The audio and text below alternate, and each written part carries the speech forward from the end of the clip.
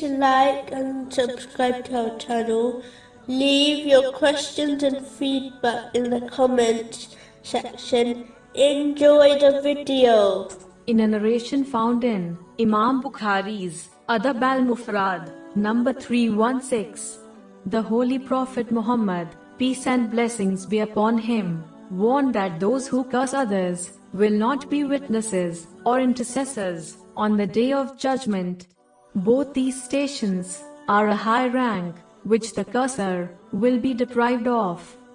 Muslims, often Asian women, curse things when they are in a bad mood. This is an evil habit, as they are supplicating for the mercy of Allah, the Exalted, to be removed from something or someone. This contradicts the teachings of Islam and the characteristic of the Holy Prophet Muhammad, peace and blessings be upon him. In fact, when he was requested to curse the non-Muslims, he replied that he was not sent by Allah, the Exalted, as a curser, but as a mercy to mankind.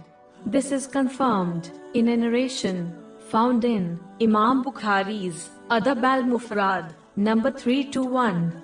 In addition, the one who supplicates for the mercy of Allah, the Exalted, to be removed from others, will most likely have it removed from them, as this contradicts the behavior of a true believer, who must love for others what they love for themselves, according to a narration found in Jarmi R. Tirmizi, number 2515.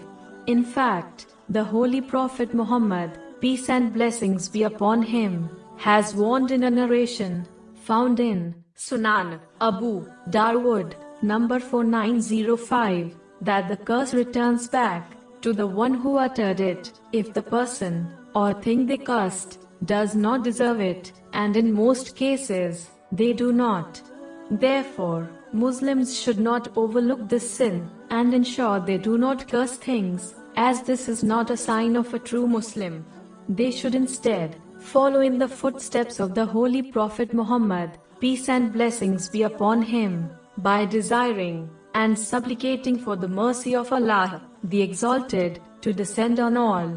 This will lead to the mercy of Allah, the Exalted, descending on them.